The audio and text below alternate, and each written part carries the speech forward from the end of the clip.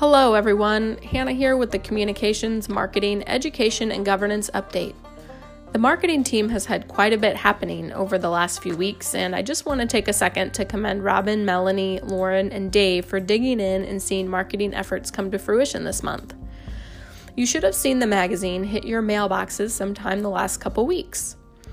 Also wanted to let you know that the magazine can be found on our ICMC website if you want to look at it digitally.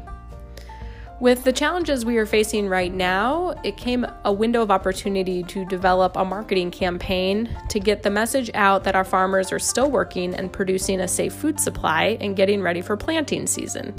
So the past few weeks, we have been working on just that. This campaign includes a partnership with Indie with Kids, an Indianapolis influencer, to promote farming through her consumer audience of moms. With this partnership, we are sponsoring Farmer Fridays through her Facebook channel, where a new farmer is interviewed each Friday at 10 a.m. And we're also sponsoring Lights Out Live, where we use our farm influencers to speak farm messages to moms each Tuesday evening after the kids go to bed. Over 23,000 people have viewed the Farmer Fridays and Lights Out Live over the past 3 weeks.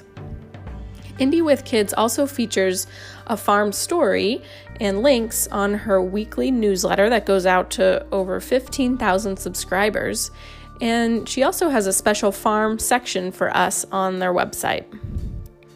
We have also partnered with WRTV6, a central Indiana news station, to develop a 30-second commercial that will run on Channel 6 and reach approximately 800,000 households over the course of the next month when it airs.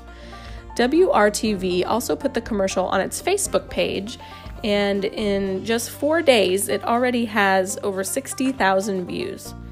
Thanks to ICMC board members Josh Miller and Kelly Whiteman Snipes for home recording content for the commercial.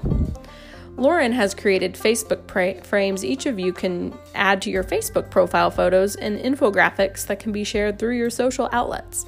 These not only help spread consumer messages, but they also help spread the checkoff message to your farmer networks. So please let us know if you need help finding these materials.